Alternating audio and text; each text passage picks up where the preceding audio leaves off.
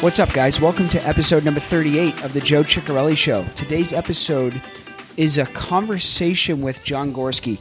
John was introduced to me through a mutual friend, Shelby Koch. For those of you that listen to all my episodes, which is every single one of you I know, Shelby was on a previous episode, and Shelby was basically like, look, I have this guy that I go water skiing with, and I'm really successful, just came off the sale of a big business that he ran for the last 15 years. Turns out it was a family business that's been around for, I think, 50, 60 years. We talk about that in the episode. And he's like, I just think it'd be a great guy to talk to. The guy lived the American dream. He's done all components of business. He's got a law degree, just a very, very intelligent, knowledgeable guy when it comes to business and life. So, of course, for me, I jumped all over that opportunity. John and I connected once. We had a phone conversation, and he was like, yeah, man, I'll come on. Give me some time to finish the sale of my business, and then I'll come on for an hour or so. And so that was the outcome of that is this conversation, the conversation that follows from here. And it was just a great chat. I mean, the guy, you could tell very quickly, he's a very smart guy, and I kind of bounce all over the map.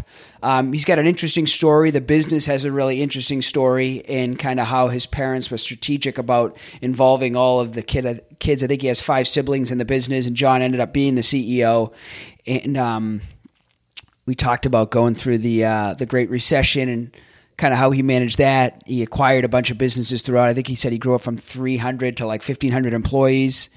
And it's just all around interesting business conversation. So if you're someone who's interested in business and how certain people at a high level of business operate, I think this is a great episode. And I kind of pushed John a little bit at the end on, tips on how you manage the personal side of business as well, because we all know that they're not separate things, and it takes a good personal life to have a good business, and oftentimes vice versa as well. So I'm not going to ruin any more of the episode. I'll let you guys listen to it. I hope you enjoy. John, welcome to the Joe Ciccarelli Show, man. It's good to have you. Thanks, Joe. Good to be here. Appreciate the invite. Yeah, we got connected through a mutual friend. Seems like there's a lot of cool things. Wherever you guys water ski, there's a lot of cool people that hang out around there, huh? It's a great sport, whether it's in South Florida. I'm originally from the Midwest. A lot of great friendships that I've developed through the sport. It's all an amateur sport, right? There's prize money for those of us who are doing this. It's just for fun, but you meet great people, and really lifelong friends that I've developed through the sport with our mutual friend that introduced us, and as well as some others that I've known for real decades at this point. Yeah. So the mutual friend, he won't mind us saying it, is Shelby Koch, who was an episode a little while back. And I'll tee you up a little bit, because I talked to Shelby yesterday, and I'm like, hey, what do you think I should ask John about? And his first thing was, the guy lived the American dream, man. He built it up. It was a family business. And so a little background for people, obviously Shelby had come to me and said, hey, this is a guy you want to talk to. He's just coming off, the sale of a really successful business. And we won't get into the particulars around that, but generally speaking, has really done some incredible stuff, built this family business up. So I want you, in your words though, like give us a little bit about your story. Sure. So, I'll focus more on the business, right? It was a business my father and mother started back in 1967. So way back 54 years ago now at this point, right?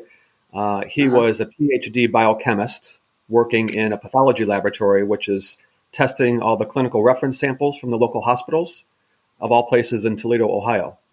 And Toledo, as you may not know, is considered the glass capital of the world, because 3 of the top 5 companies at one point were headquartered in Toledo, Ohio. 3 of the top 5 glass companies. So Owens, Illinois, Libby Owens Ford, and Owens Corning Fiberglass. So like glass, like a cup of, like that sort of thing? Fiberglass, yes. Containers, fiberglass. Now they're making plastic bottles. So think of the 2-liter plastic bottles you buy in the store with Coke or Pepsi or whatever products are in them. So all kinds of glass containers, the drinking containers at restaurants. Libby sells all these cups and wine glasses and things that you might drink from when you're out and about. And those companies were making pharmaceutical containers. So things that the drug distributors or drug manufacturers would put their pharmaceuticals in, right? Those little vials that the doctors or the nurses draw from, the vial. And so one of the glass companies went to the pathology laboratory and said, we know we need to test these new plastic containers, but we don't know how. And so there were these MDs at the pathology laboratory, and they said, it's not blood, it's not urine, it's not human tissue.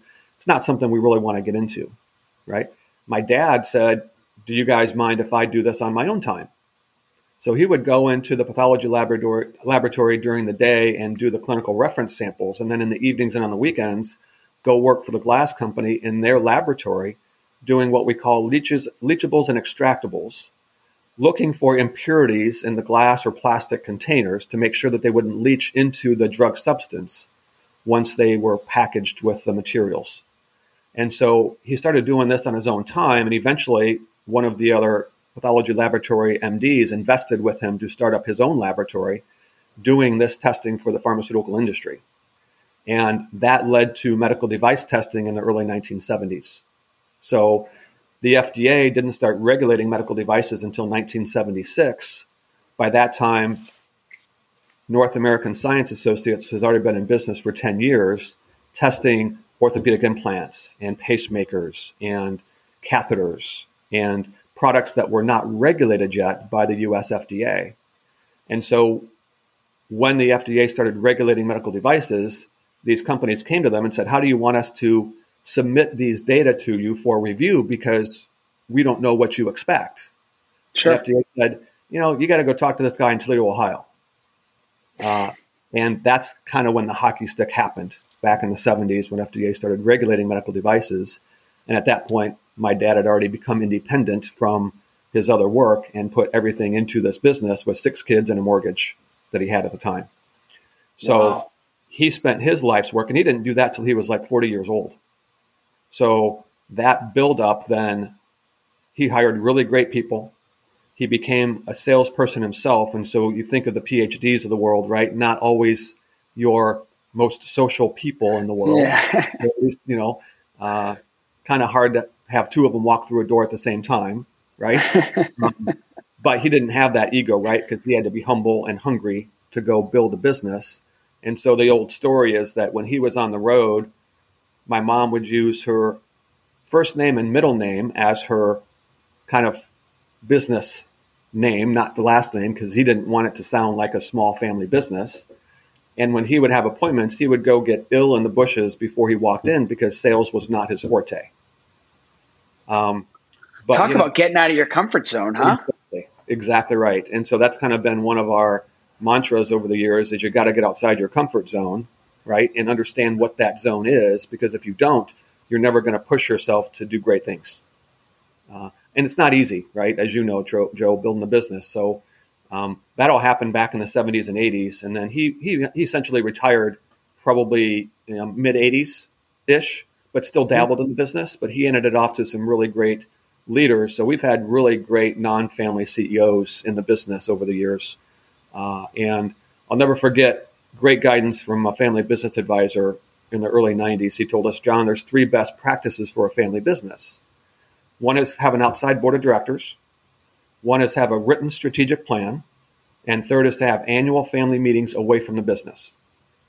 And so I think that kind of built the platform for my mom and dad to really rely upon good outside advisors to build a business and surround themselves with great people. And that's how they built the business up. So great non-family leadership came in the 90s and 2000s.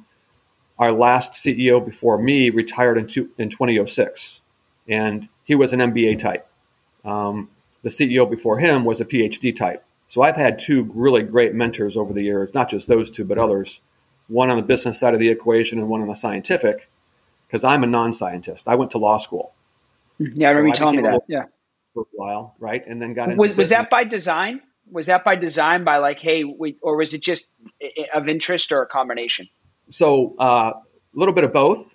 Little did we know. So with my older siblings, 2 were MBAs, one in finance, one in marketing.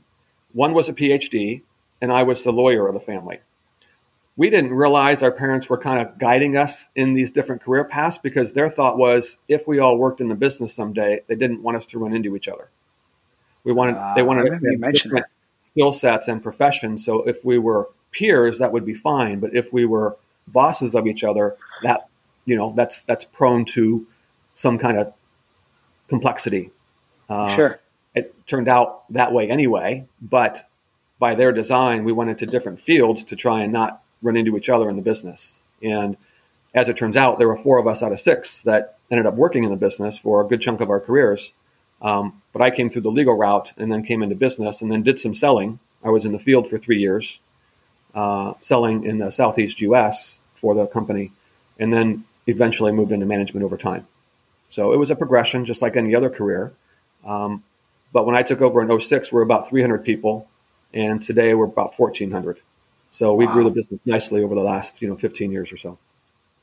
God, I have so many questions. Let's start from the top. And I don't want to get into family politics here, but you had 4 of you that worked for the business. How did you get the nod as the CEO? It was a really good process. When our past president, he was very clear when he came on board. He was a pro, right? He came in and said, "Hey, my time horizon is 7 years, plus or minus a year," right? So we all knew that going into it, and none of us at the time were, ready, willing, or able to kind of do that. This was in the late 90s. So literally 2 years before he wanted to step down. So in 2004, he started talking to our board of directors, right, and the family around the transition. And at that point, my dad had already passed away, but my mom was still around. So he did a really nice job communicating with the constituents, right, the key shareholders, the board members, to let them know of the plan. I didn't know this at the time, but I was being developed. And so when it became clear that that was a potential pathway, they sent me to an outside industrial psychologist. I had to go through all of the psychometric testing. I had to do initiatives within the business to kind of stretch my own self and do some international work. So I had to go to Europe and oversee a portion of our French laboratory, which is not an easy proposition. I didn't speak French, so I had to navigate through the complexity of doing some international work that, maybe I wasn't quite qualified for, but sometimes you learn as you go, right? And so doing different things in the business, I think, plus the additional work and board development and support and challenge, right? I also had to do a pitch to the family and the board about why I should become CEO. What was that pitch like? So it was really questions around what's the future look like, right? And I did a lot of market-based research at the time. So I was trying to really understand our clients, who I had many visits and many great relationships with, but really did some industry research. And that research allowed me the platform to kind of look into the future to the extent that I could and try and predict, hey, our industry is growing at a nice clip. It's about a 4 or 5% annual growth industry in medical device. At the time, it was probably about, $250 to $300 billion industry. So about a third of the pharmaceutical industry. So when we talk medical devices, we're talking about pacemakers and heart valves and catheters and orthopedic implants, right? Things that go in the body to help diagnose or cure, but aren't necessarily a drug, right? And so that industry today is about a $450 to $500 billion industry annually. Companies like J&J, Medtronic, Boston Scientific, right? Really reputable firms that make product and sell to physicians and healthcare providers for use by, and we've all been into hospitals, right? It's really satisfying to see clients' names of products on the shelf of things that we help evaluate to help get cleared by the FDA to, provide care to patients. So in any event, that research allowed me to kind of take a peek into the future. I didn't see the economic recession coming in 2008, which I don't know a whole lot of other people did, unless you were in the housing market. But that clearly kind of thwarted our growth efforts for a period of time. But the good thing about this industry is that it rebounds pretty quickly. Healthcare tends to be it has to, right, and comes back rather quickly. And we saw that here in the global pandemic as well in the last year and a half, where yes, everybody was impacted for a period of time, but medical devices tend to come back pretty quickly in that grand scheme of things. So within 6 months, the industry was back on track with R&D and growth. So anyway, long story short was that vision had to provide some confidence to shareholders and the board that, A, I had a sense of what was going on in the industry, and B, I had a plan for growth that did involve both organic growth as well as some mergers and acquisitions. And I prepared the shareholders for some allocation of capital for those purposes. Didn't have a list, per se of companies, but had a couple on the list that I wanted to kind of go talk to, right? But I needed to get their kind of support before heading down that strategic pathway, because that ultimately is what led us to some of the growth we're experiencing today. But we had to come up with that plan at the time and figure out how to be more relevant to our clients and grow the business both organically and through M&A. Huh. Something popped into my head. It's a little off topic, but kind of about this. So one of the things you mentioned, like when you go into the hospital, you see these products by, Boston Scientific, Medtronic, whoever it is, and you guys were part of, certifying those, right? So is there, like, from a integrity, obviously integrity, but more political standpoint, do you get like these companies reaching out to you like, hey man, like, let's go out to steak dinners tonight. So, and here's our product, or is it not? I mean, how does that work? So there's definitely a sales effort that we have. And we do have a team of about 100 people in our sales and marketing group globally. They are charged with visiting clients regularly and not just selling services, right, but making sure the client gets what they need over time. There's a lot of really strict rules in the industry for physicians, for clients, where gifts are not allowed, right? Maybe there's a de minimis gift. Okay, can I take a client out to lunch? Absolutely, right? For $50, whatever that is. But wining and dining, big steak dinners, expensive bottles of wine, that's not typical in our industry. Purchasing personnel and clients really don't want that. And a lot of times they have in our master services agreements requirements against providing gifts. So from an integrity standpoint, you've got to draw a line and make sure that that's not going to kind of interfere with the quality of the results that we're providing to clients, because we're talking about data that supports safety and efficacy of a product that's going to go into a human body. We don't want any questions around integrity of our data, or, there are no gifts allowed to FDA personnel, right? That's strictly off limits, right? They've got to report it through a very formal mechanism if anybody offers something like that. So it's really, in the industry, it's a self-policing industry, but it's also very strict. And that's what I like about the integrity of the industry. These are good companies making great product. They care about the patient, right? They care about the quality of the products that they're making. Nobody wants to see any patient go through any harm as a result of a product that anybody's making. So the standards for quality, data integrity, compliance to the regulations are all very high, and we're all subject to inspections by the FDA that are unannounced. So the FDA can literally knock on your door this morning and ask to see your records, ask to see product, ask to see how you manufacture it.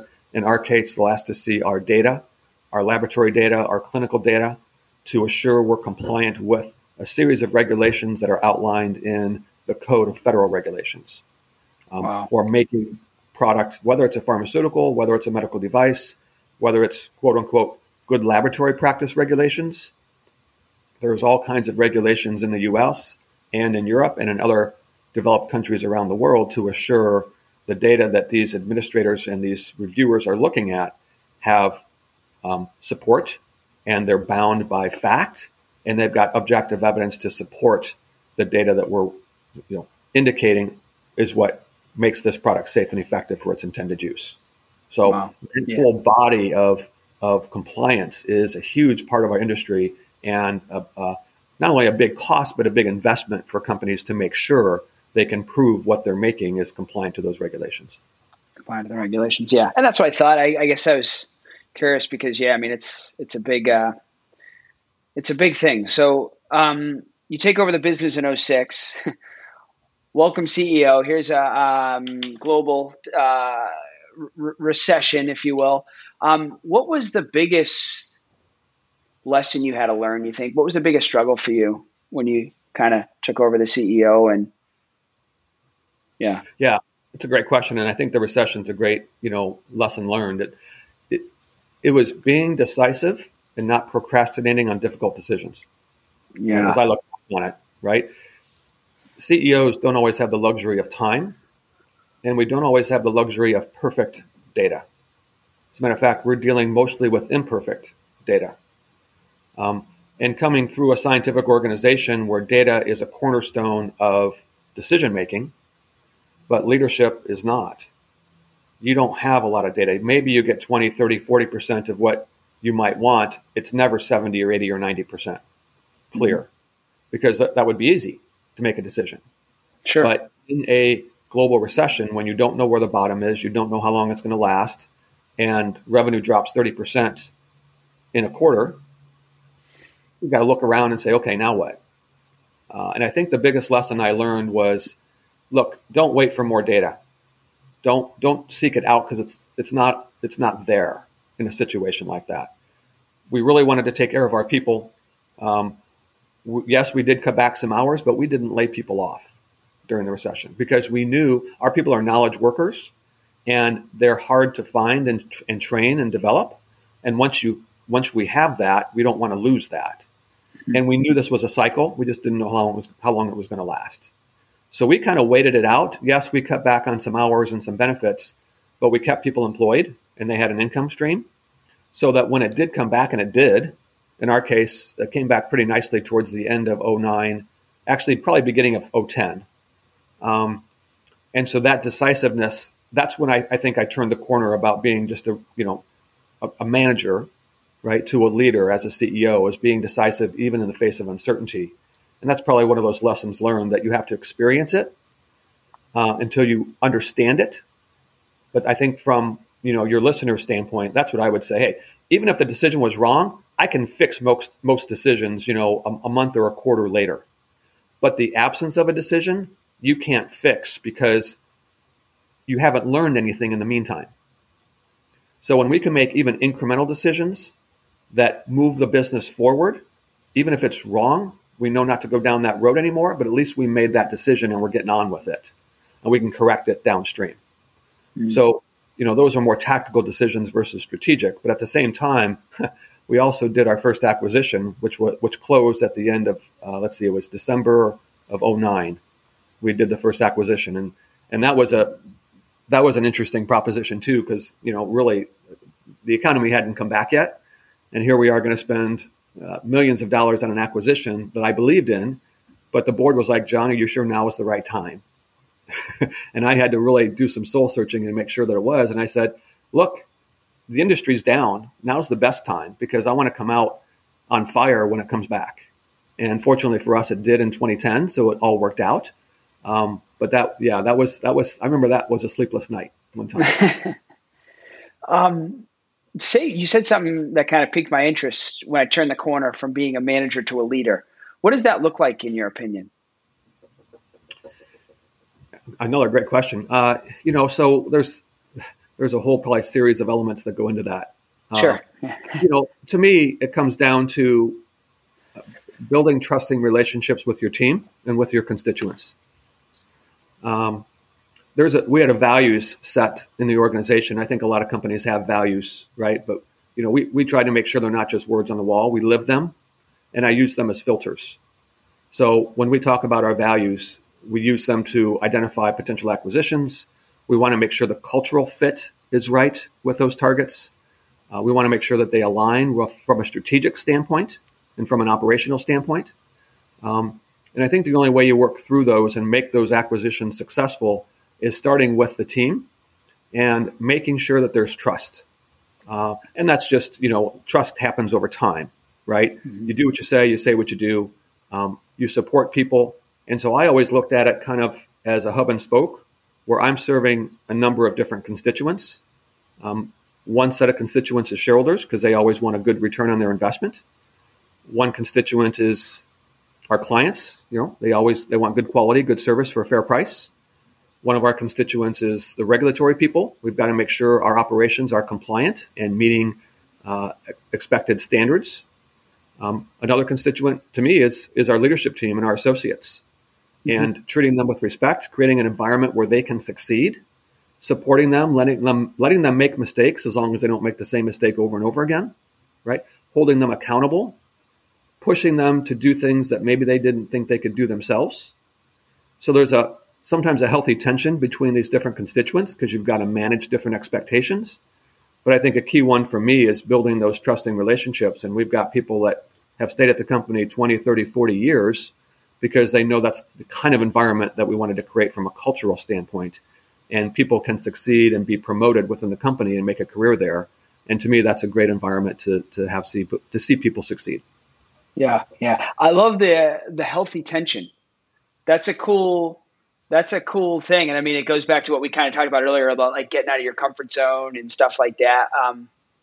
What other stuff pops up to you in that when you think about getting out of your comfort zone, healthy tension? Do those come together for you or? Yeah, I mean, they're not mutually exclusive, right? And so to me, when you're leading an organization, whether it's a business, whether it's a nonprofit, whether it's, you could be a school teacher, these different constituents, if you take time to understand and have ongoing dialogue with what they want and need, right? There are times in the team environment where I've got a direct report and what they want and need isn't something the company can provide any longer. Maybe they aligned for a period of time, right? But they can't for some reason because that person wants to go do something else, right? And that's fine. But then just have the adult conversation, right? And make the transition, because sometimes the company outgrows the person. Sometimes the person needs to go do something else. Nothing wrong either way. But that healthy tension, you've got to know where to draw the line because the organization still has to come first. Yeah. So when we're managing expectations around shareholder returns, right? Or management role and compensation, right? Hard to manage clients' expectations from a quality standpoint and from a service standpoint because they always want more. But you can certainly have the conversation about what you can and cannot do, right? For the price that they offer to pay for the service that you provided. So that's a constant iterative process. It's never singular. It's never linear. But I think if you take time to understand what your constituents want and need and know how to kind of manage those expectations, that to me is part of the healthy tension that you've got to kind of lead through, especially in times of crisis where communication is more important to have to clarify what the direction is and what's going on versus less. Yeah. I would say, in my opinion, and you're just resonating with it, but it's like all the successful leaders I see, a big trait is just communication. And it's not even leadership in business. It's like your wife, or I don't have any kids yet, but I'm assuming your kids. When you took over, I'm assuming, were there like, I guess, it's a family business, so people would expect that at some point, someone from your family would take the lead, but like, was there a sense of like having to come out of your shell a little bit and have uncomfortable conversations with people, or was that something that came natural to you, or how have you kind of approached that? No, it wasn't natural at all. I'm a natural introvert, right? So high social interaction, multi-day meetings or conferences, I'm drained at the end of the day and I need downtime to recharge. So those crucial conversations that need to happen along the way, really, I got a great benefit from an organization called YPO, Young Presidents Organization. Mm-hmm. I think today the standard is around, you've got to run you've got to be CEO or general manager or the chief person of an organization that's at least 15 million in revenue or has, whatever that number of employees is, 100 employees or assets under management of whatever the number is, 100 million, right? There's different criteria that you can meet, but it's a nonprofit member-driven organization, and they have access to a great deal of business leadership programs, conferences.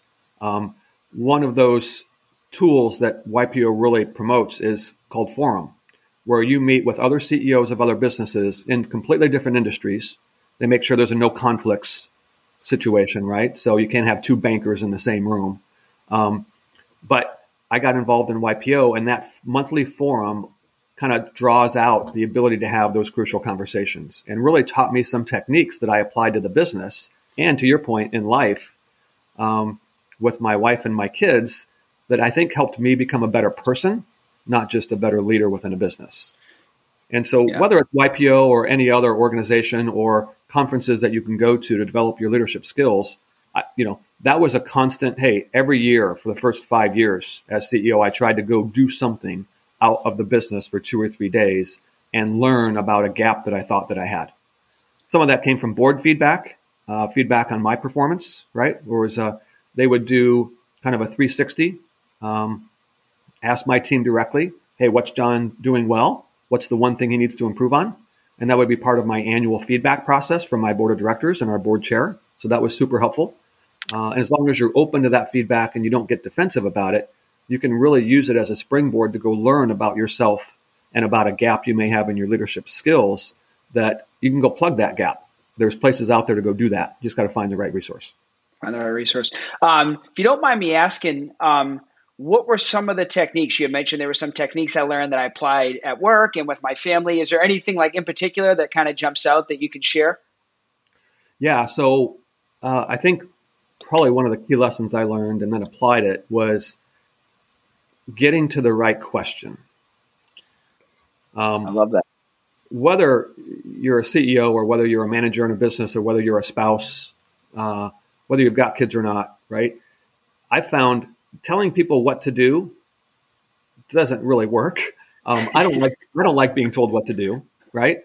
But if you can get to the core issue by asking the right question, even if it takes you a little bit of time to get to that core and it happens over more than one occasion.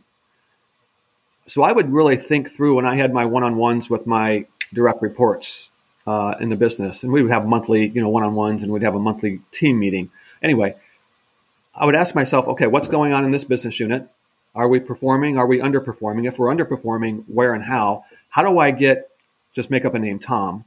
How do I get Tom to move off the dime here, right? Telling him what to go do isn't what we need to do as leaders. Asking Tom how he's going to achieve that result, or why is it that we always seem to get stuck in this situation? What's that one question that's going to make somebody go, oh, crap, he's not really happy with me right now. I need to go get something done here, and I need to come back to him next month with a plan, because if I don't, it's going to get worse, not better. So whether it's a direct report, whether it's a spouse, right? Sometimes asking that of a spouse is a hard answer because you don't want the answer, right? It's not quite as professional of an environment either all the time. Yeah. And my wife doesn't want a performance review, right? So she just doesn't. And mine doesn't want a coaching session. So exactly. Yeah. Exactly. So to me, I spent time thinking about what's the core question I want to get at. And I've had people come back to me, a year or two later and say, John, when you asked me that question, you looked right through me, right? And it meant that they moved as a result of that right question, and they activated. And I think that's much more powerful than suggesting someone. So instead of telling somebody what to do, you define what outcomes you're trying to achieve and let them define how. As long as it's culturally aligned with the organization, you give them a lot of freedom to operate. And I think people appreciate that. And that's the fun part of leadership, I think. Wow, that's awesome. Getting to the right question. How do you challenge yourself? You've talked a lot about the boards. It sounds like you were groomed in a great environment. The board, obviously your parents, but taking yourself personally, how do you kind of get to the right questions? I mean, you're the CEO of a big company. There's a lot of people pulling at you. How do you know the right questions that you need to answer every day, or how, to grow from 300 to 1400? Yeah. Everybody evolves differently, right? Earlier in my career, early in the CEO range, I was setting kind of the daily 5 things I needed to get done. Mm-hmm. Right. So you had a list that you wrote down 5 things? I wrote it down on a piece of paper.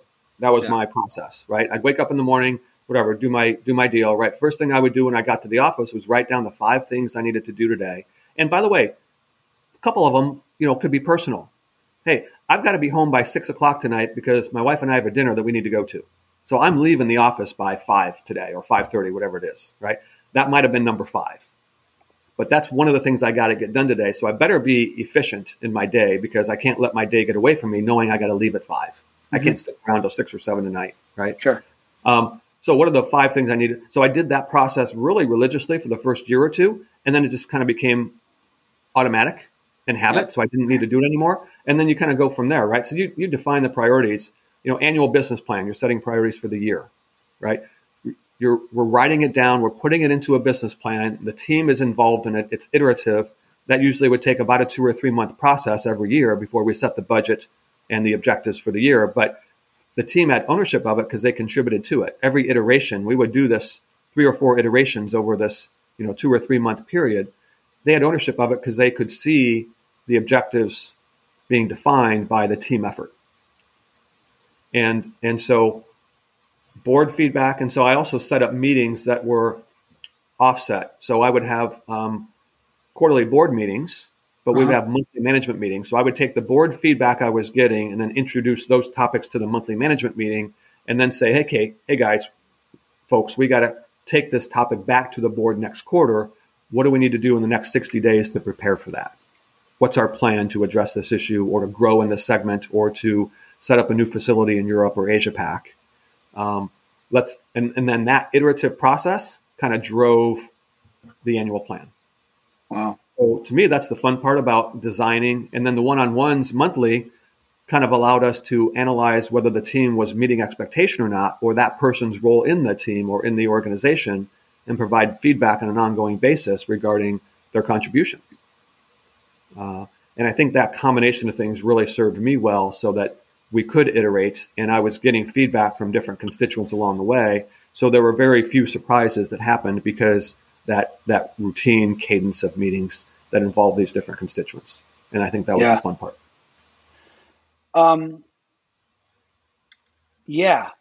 I guess another question I have that's kind of more on the personal side of things. You kind of mentioned I get up in the morning and I do my deal, and then I go and create my list. Were there personal habits that you have or things that you do religiously that helps you, one, deal with pressure, two, be the best version of yourself? I mean, simple as a cup of water when you wake up every day, or reading books. What's worked for you over the years to kind of continue to sharpen the axe on a personal level? Yeah.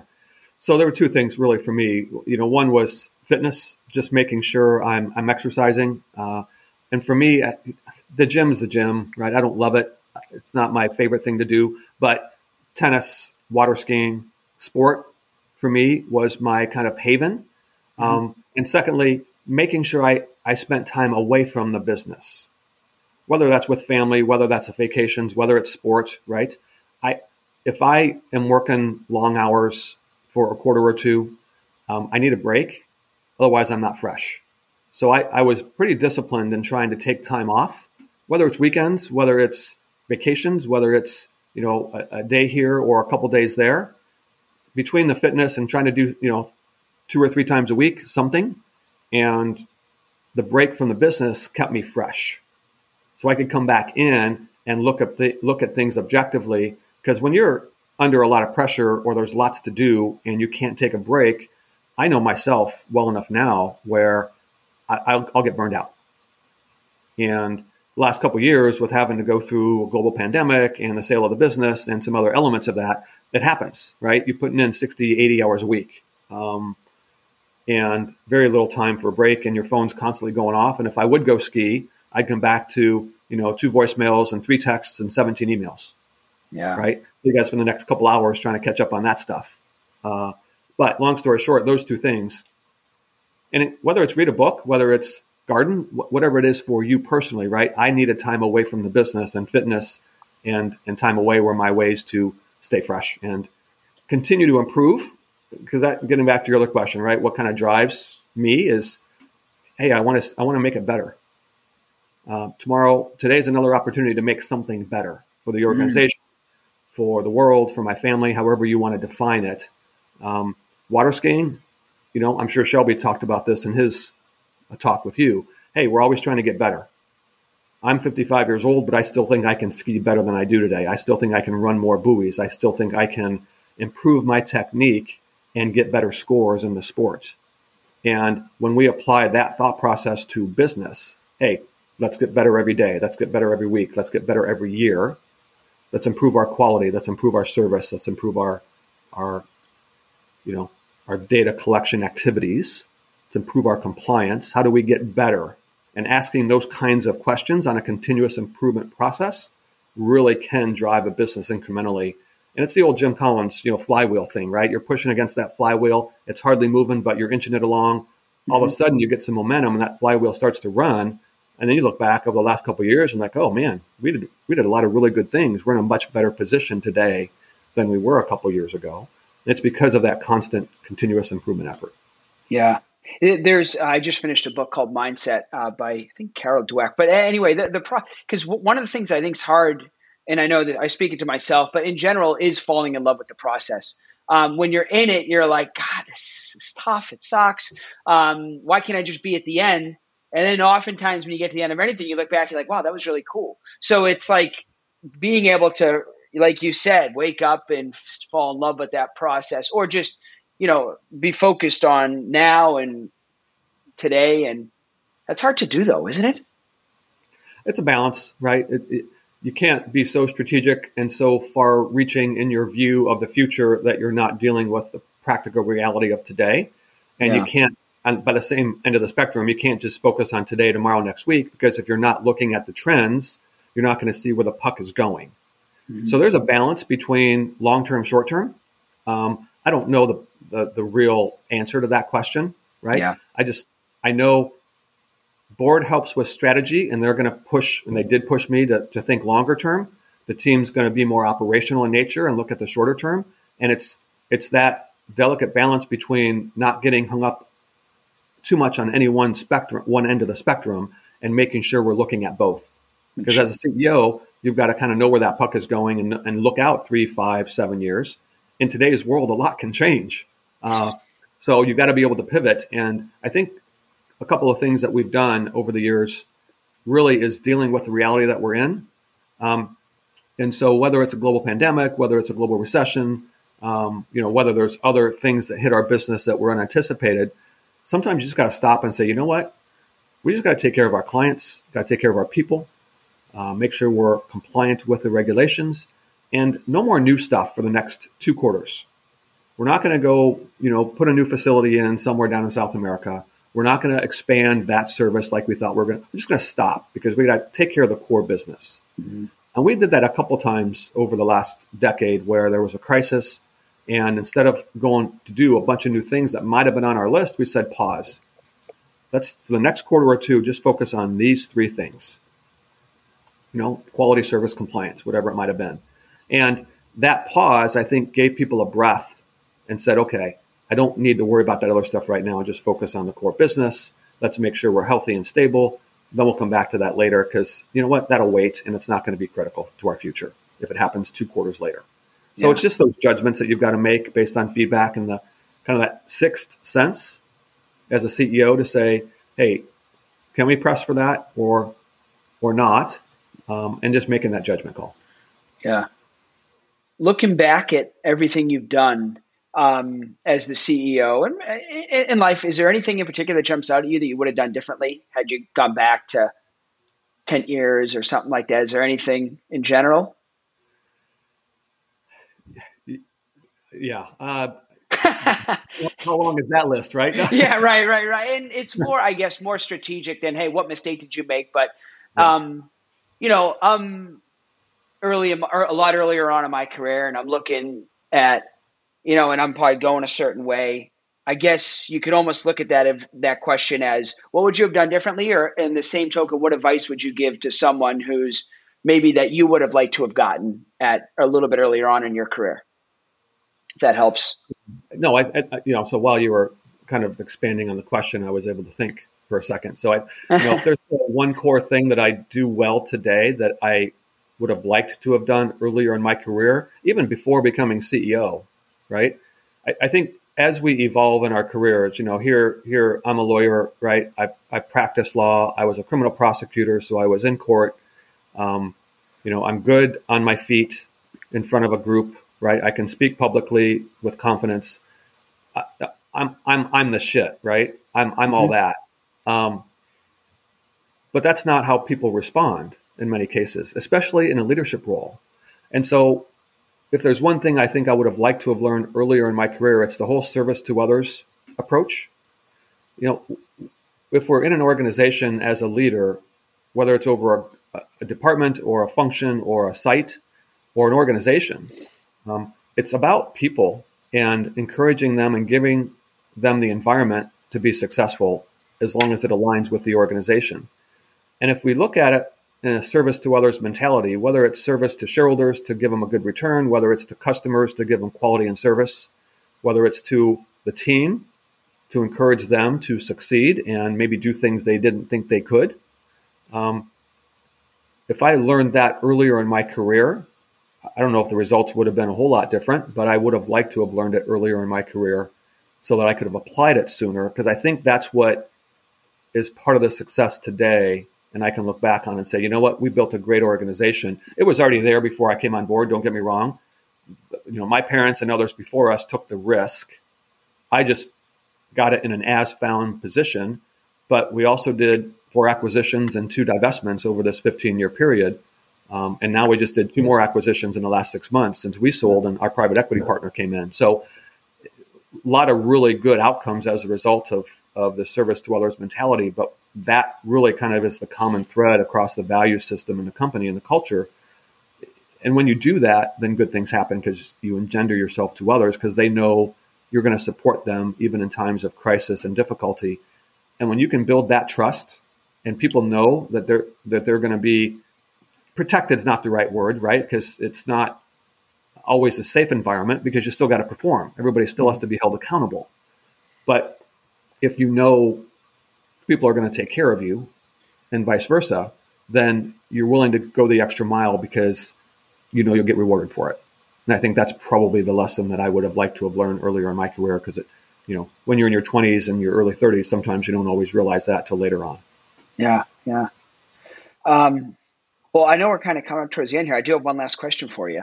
And I have a bunch here, but I appreciate going through what we went through. It's funny when you prepare for these, you're like, I got to have all these questions, and then it just goes where it goes. So this has been a great conversation. But I want to ask you, so now you've sold your business, what's next for you? And I know you're decompressing, but you don't strike me as a guy that's going to put his feet at 55, going to put his feet up at the beach for the next 30 to 50 years. So what do you think it looks like? Yeah, no, I'll get too bored doing that. Fortunately, I've a great relationship with our private equity partners that came into the business last year. They've asked me to, and I've agreed to stay on the board of directors and still be chair of our mergers and acquisitions committee on the board. So I'm still playing a role in helping through my industry connections and contacts and relationships, still look for really good companies that are aligned with our model around providing great service to customers and getting healthcare products to market. So really still doing some M&A, but from a governance standpoint, not from an operational one, right? What's next? Beyond that, there's going to be more. I just don't know what. I don't think I want to run another company someday, unless it's a coffee shop, right? My wife has a flower shop. I'm going to help her out with that. I've already done some deliveries for her, right? Mother's Day was next weekend. Valentine's Day before that. Here I am making deliveries for my wife, which is all good. Back to the grind. Yeah, exactly. I'm going to take the rest of the year off, right, if you will, and then just decompress. Some good friends told me, hey, John, whenever you go through this process, wait at least 6 months, maybe even a year before you decide to do anything else, because you need that time, right? It was a heavy lift the last, couple years with the global pandemic, with the sale of the business that did get paused because of COVID and then started back up again, and some other events that transpired prior to that time that required a lot of time in the business. So what's next? I don't know. I don't care. I'll figure it out. I'm not that worried about that. I want to go water ski. I want to go play some tennis. I'm going to get fit again, stay healthy. And then what happens after that, I'll figure out. Yeah, absolutely, man. Well, hey, it's been a great having you on. I appreciate you taking the time. And it's been awesome, man. Thank you. Joe, appreciate it. Good luck with your business. Appreciate the opportunity and look forward to staying in touch.